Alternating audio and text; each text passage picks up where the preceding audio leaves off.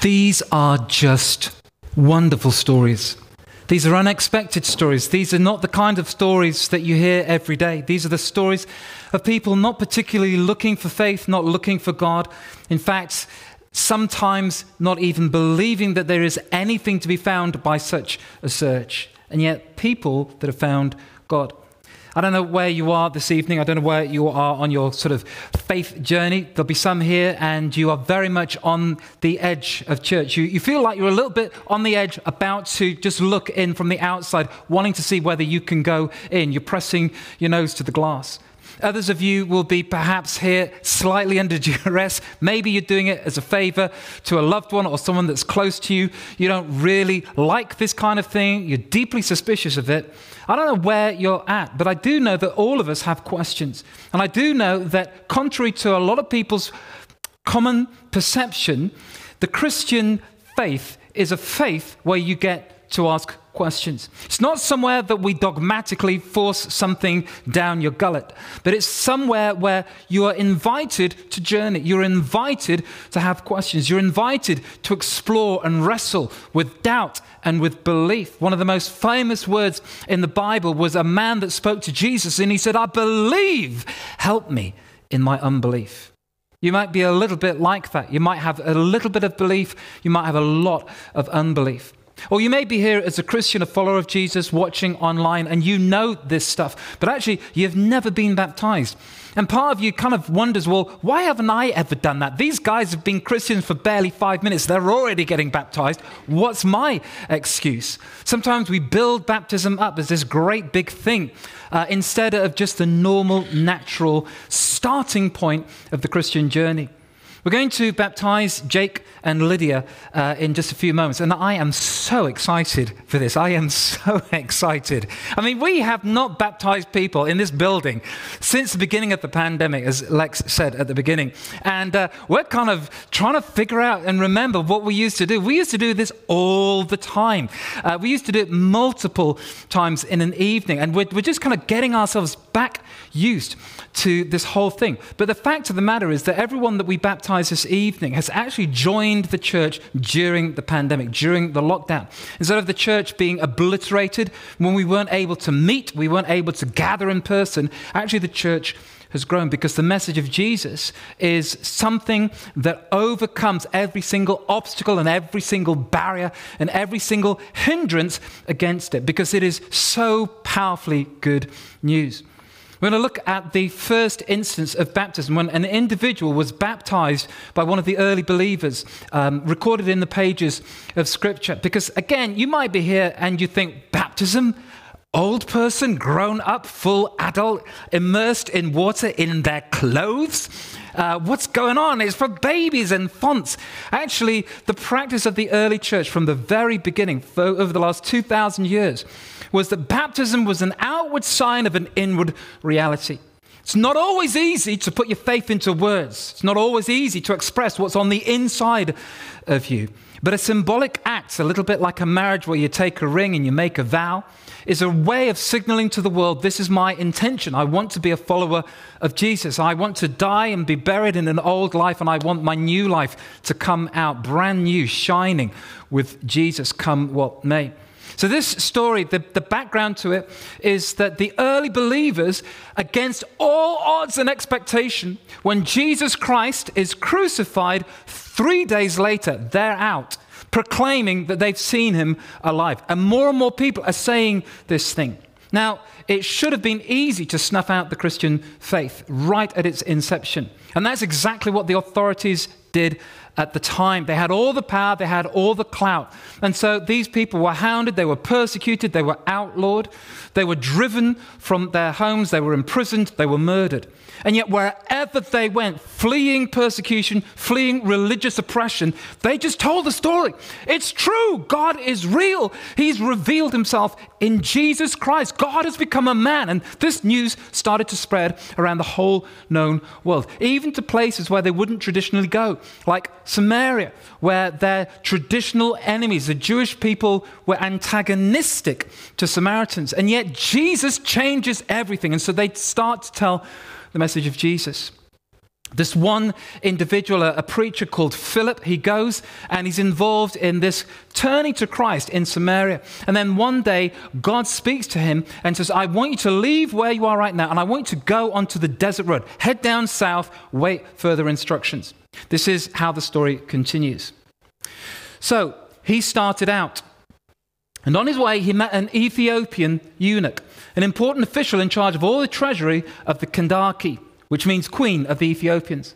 This man had gone to Jerusalem to worship, and on his way home was sitting in his chariot reading the book of Isaiah the prophet.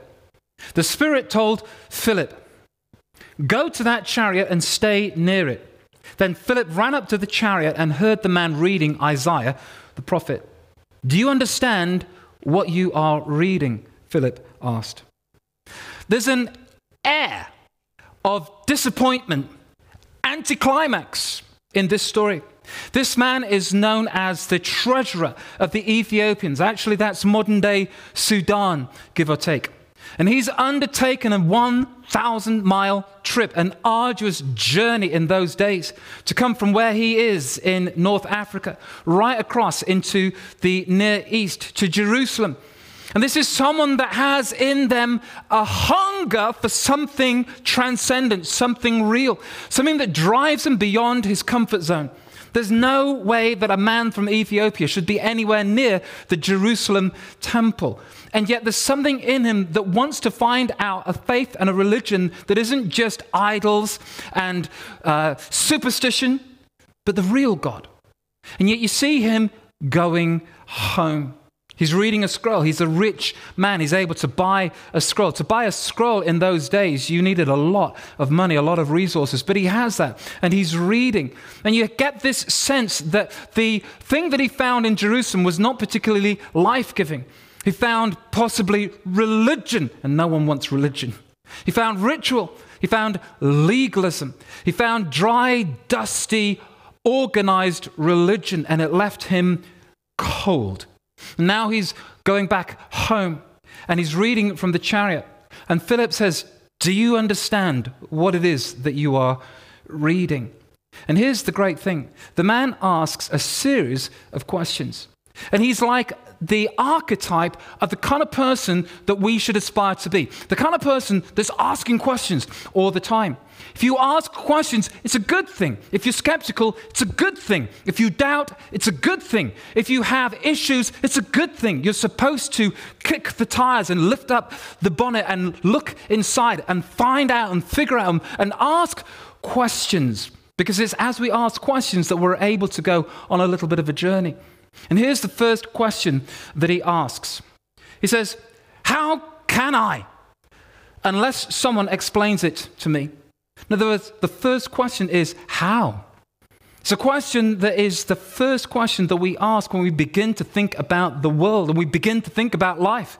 How does this all work? How does this hold together? How did the universe come into being? How do we have free will? How do we have consciousness? How are we self-aware? How are we able to have these higher emotions and to be self-sacrificial? How do we have this experience where there's a kind of a common morality that we all agree upon, but we don't know why? How is it that we feel that there's something more to life than IKEA and iPhones, and yet we don't know what that comes from? How do we move forward? How do we find meaning? How do we find purpose? How do we find a way forward in life? How can we understand what is the right thing to believe? How do we work out which is true and which is false, which is dogma and which is just made up? How do we know what's going on? He says, how am I supposed to understand? I'm trying to read this stuff. I'm sincerely trying to follow. He's like a man in a hotel room flipping open a Gideon Bible, reading Genesis and not knowing how on earth to proceed. What is this? What's going on? How am I supposed to understand all of this? But it goes on and it says this. So he invited Philip to come up and sit with him.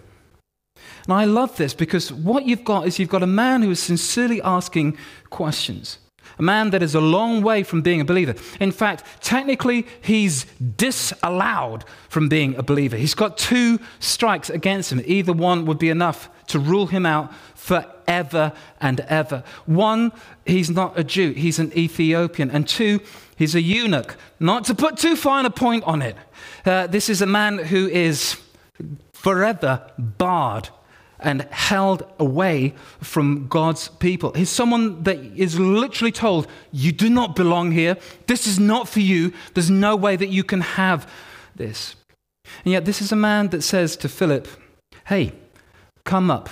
Let's journey together. Sit beside me because I've got questions and I want to hear what you have to say and I want you to hear what I have to say. And that's just what the Christian journey is all about. That's what Lydia and Jake were talking about when they mentioned Alpha. It's just a journey. It's just a journey with other people that have got questions and you've got questions and you ask those questions. But somehow in the questions, something very special, something wonderful, miraculous happens. Because this man who was looking for something, looking for God, somehow finds that God was already looking for him. He'd come all this way. He'd been to the temple. He'd returned empty-handed. He just had the dry scroll, which he couldn't understand. But God sees him. And God sent Philip to him and said, look, I want you to engage with this guy. And I want you to stick with him. And I want you to sit with him. And I want you to discuss and talk and question together. To go on a spiritual journey. Look, you don't know me, most of you. And I don't know you. But I do know that God knows you. And I do know that God always looks for ways to connect with people that are sincerely looking for him. That's why with Lydia, what an amazing story. Here's someone that says, I don't believe in God. What did you call yourself? An aggressive atheist. She said it aggressively. She's really up for it. You're supposed to be ashamed of that. No. That's a joke. But it's true. That's how you were. And yet, something inside that says, I have this disbelief in God, but I have this need on the inside. And God says, I can work with that. I can work with that. Or Jake, who never gave God more than a second thought, and then sees it in the life of this friend, Olivia. And by the way, spoiler alert, the friend became a fiancé. Round of applause.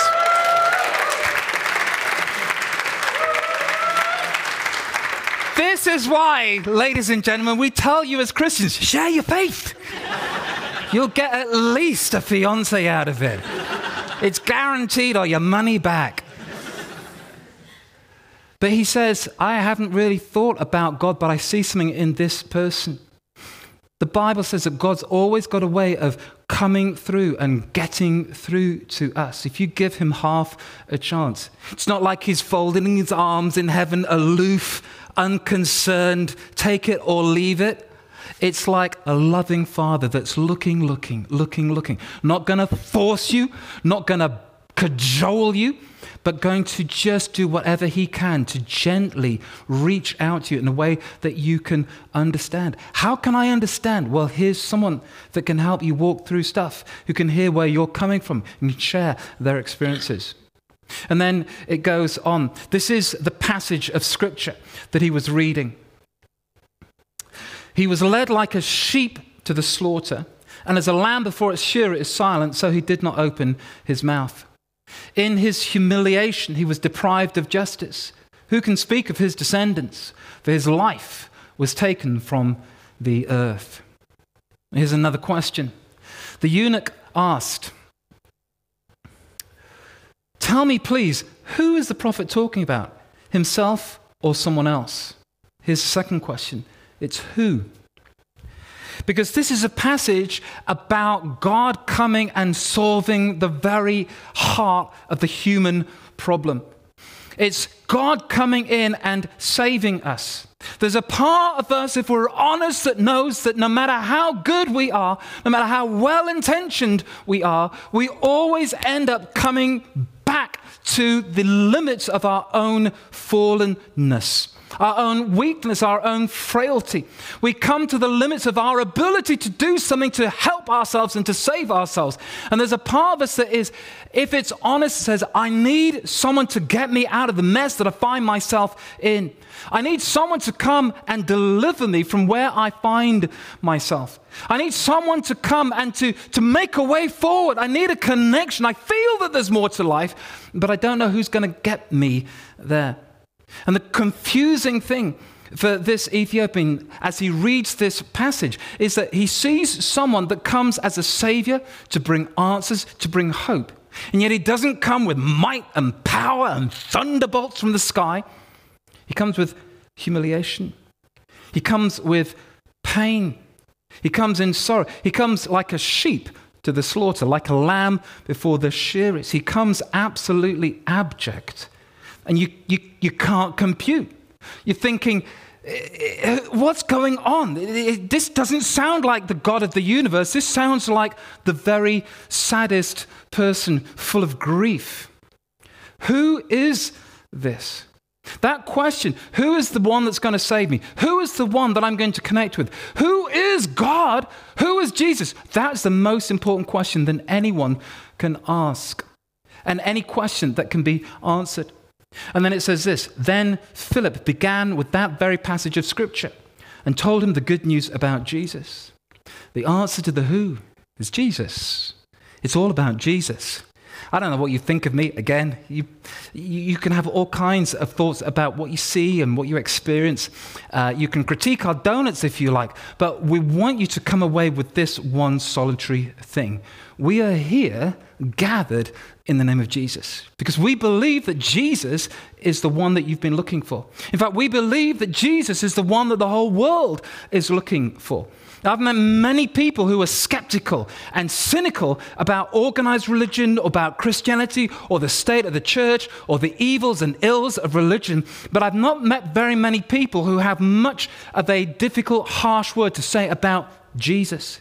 Because all of us look at Jesus and we see, this is someone that deserves respect. This is someone that commands attention. This is someone who's aspirational, who has had such an impact on the world. The fact that we live in 2021 is 2021 years after the celebration of his life, who split history in two, before him and after him.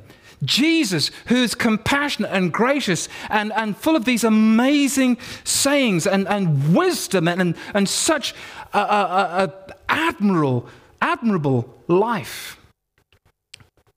And Philip says, it's good news. He's not just a man. It's actually God come to show us a human life lived perfectly. It's God come to give himself on a cross. That Jesus, he was that sheep. He was that lamb led to destruction and sacrifice. But he did it for you and he did it for me. And so Philip starts to unpack the good news about Jesus. He rewinds in that passage. The passage is Isaiah chapter 53. This verse 3, it says this. It says, surely he took up our pain and bore our suffering, yet we considered him punished by God, stricken by him and afflicted. He says, the good news about Jesus is he knows your pain. He knows your suffering. He's taken it on. He's not aloof. He's not disconnected. He feels and identifies and carries your pain. Do you know, I've heard Lydia's story a few times because I've seen the video. I couldn't resist watching it more than once. And it is a story that moves me because this is a story of someone that was experiencing difficulty, sadness, pain. And there's a part of us that says, does anyone care? Is anyone with me? Who can know the pain of the human heart? We each carry our own personal suffering. And yet the good news about Jesus is that he carries our pain. He carries our suffering. He knows it. He experiences it. And he walks with us in it. But then it goes on. It says, but he was pierced for our transgressions. He was crushed for our iniquities. The punishment that brought us peace was on him. By his wounds we are healed. You know, the Bible doesn't pull any punches, right? It doesn't just say, yeah, you got pain, the world's a hard place, you suffer, and then you die. It doesn't just say that. It says, actually, you're part of the problem.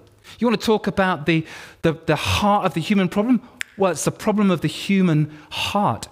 It's that venality, it's that selfishness, it's that brokenness inside every single one of us. Even on our good days, we don't live up to the kinds of people that we really, truly want to be. We let down those that we love. We disappoint ourselves. We fail to live up to our lofty ideals. And the Bible says, yeah, transgressions, yeah, iniquities.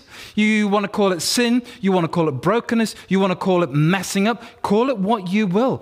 But it breaks apart families. It ruins relationships. It's destroying the planet.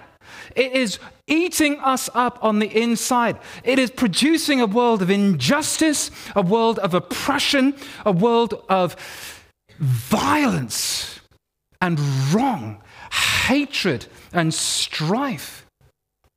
And yet the good news about Jesus is that he takes all of these things on himself. Instead of saying, you wicked people, take the punishment, he says, you loved children, let me take the punishment in your place. And the prophet says, 700 years speaking into the future, he was pierced, a spear to the side for our transgressions. By his wounds we're healed. There's no one more lovely than Jesus. There's no message more beautiful than the message of Jesus Christ. That's why we wear crosses. We celebrate the fact that he died for us, the innocent for the guilty. A God who identifies so closely, so intimately with his own creation that he puts himself in the path of the consequences of their sin. And then it goes on, we all, like sheep, have gone astray. Each of us has turned to our own way, and the Lord has laid on him the iniquity of us all. It's a profound message. When Jake and Lydia go down into those waters, that little hot tub of baptism. Not very hot, actually, but you'll be fine. But when they go down under those waters, it's a kind of burial. And that's what it's symbolizing. You know, if we wanted to do it really kosher, we would dig a hole 6 feet into the ground, put them in a coffin, nail it shut, lower them down, throw in some dust, ashes to ashes, dust to dust, and then hopefully bring them back up again. But, that's just a little bit extreme. I mean, it's Halloween, but there's a limit, we're not that crazy. So what we do is we symbolize it. We put them underwater, and it's an old life being buried. And then we bring them back up, and it's a new life lived for Jesus. My allegiance has changed. I used to not give him a second thought. Now he's everything. I used to despise him and ridicule those who follow him. Now he is the one that I am following. And I'm becoming like him. And I am powered up by his Spirit. And I am enjoying the life. And I have a relationship with God. And things that I didn't think possible are now possible. And in the words of Jake, I still can't believe how surreal it all is. And yet it is a message that transforms lives. Changed my life. Maybe my story isn't as good as these guys, but I still got my story. My story is I became a Christian when I was a kid, and it works through every level of life.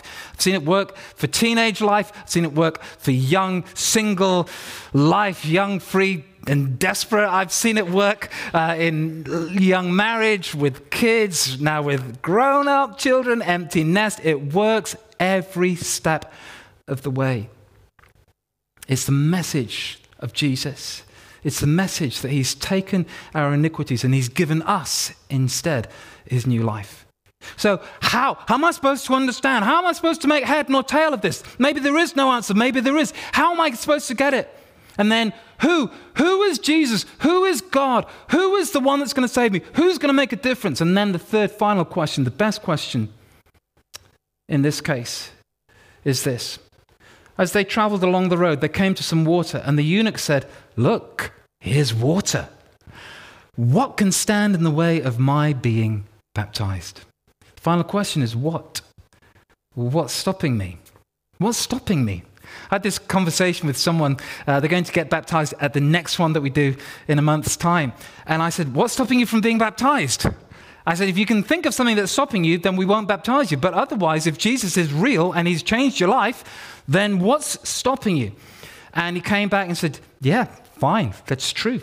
And actually, some of you, if that's the same question that you answer, then come and find us or talk to one of the team, talk to Sam and say, hey, yes, things have been stopping me from being baptized, but it's about time that I did it and I need to keep up with these guys. But for every single one of us, if you're far away from God, here's the question. What's stopping you? What's in your way? And I have no doubt that the issues that you have are genuine. And if I had your experience, I'd probably have those same issues too. You know, a lot of people, they look and they see hypocrisy. They see stuff that is unattractive. And they can see stuff in Christians or in the church that turn them off. What's stopping you? Maybe it's people like me. Probably is. I can see by that round of little ripple of applause, laughter, I struck a nerve. Okay, I'm backing off from that one. But you might have all kinds of things that stop you. And yet Jesus says, I love you. I've sent a man to jump on your chariot. I am looking for you more than you are looking for me, more than you can possibly know. And for these guys, they've got to a point where they've said, what's stopping me from being baptized? Absolutely nothing. And I love the way that Philip doesn't jump up and say, well, hang on a minute, you can't be baptized. I barely know you. You've only been talking for a couple of hours in your chariot. You've got to go through a couple of years of going to church and becoming a proper Christian and all that stuff. He says, nothing. Being an Ethiopian kept you away from religion. Being a eunuch kept you away from the temple. But nothing can keep you away from Jesus. So you are up for it. You're ready. We'll baptize you right here, right now. No muss, no fuss. It's not a big deal. It's just a start. It's learner plates for a driver that's beginning their journey to figure out how the car works. It's the beginning of your journey. And that's what we're going to do with these guys. We're going to take them, we're going to put them under. Little trigger warning, we've got a streamer cannon, so we're going to hit that when they come out of the water. So if you have a nervous disposition, you've been warned, okay? But that's just the best that we can do. I actually wanted to get pyrotechnics. They said, Philip, chill. But that's what we will do. We're going to ask some questions. And that confession of faith is the basis on which we baptize them. The person has said, actually, my how and my who have been answered so much that my what is now nothing. And I am willing to be baptized. But before we take them in there, I just think it's really appropriate that each one of us, no matter where you're at in your faith, whether you're a Christian for years or whether this is all just something that you're politely putting up with, I think it's appropriate that we take a little moment, and I'm going to give us the opportunity to have a little spiritual moment, a prayer. I'm going to give you a kind of little prayer that you can own for yourself to the degree that you want to. But it's a prayer that's basically a kind of an opening of the door prayer. It's a prayer that says, God, if you're there, which I'm not convinced that you are, and you're probably not, but if you are, I'm opening my heart to you. If you do love me, then here's me giving you the chance to get my attention. You may have the beginning of something. And it may be that you think, actually, I'd love to do an Alpha course, or I'd love to come back, or I'd love to have some conversation in just a bit more of a quiet, less pressured environment. But it's that opening of the heart that says, And again, I like what Lydia said. I wanted to be proved right, or I was open to being proved wrong. I never heard anyone talk like that before, but I really love it. And that opening of the door is just a great thing to do, where you say, I don't think it's true. I want to be proved right, but just in case, here I am. And that is a great place to be, and God can do amazing things with that. So let's just pray. I invite you just to bow your head, close your eyes.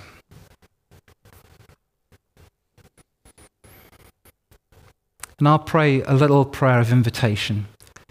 You can just mull this over as I speak the words, and then just, make it your own. Internalize it. Say a little amen at the end.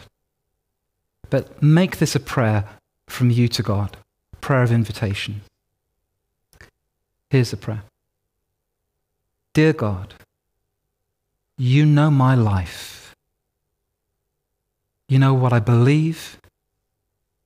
You know what I don't believe. You know what I'm confident in. You know my doubt. If you really are there,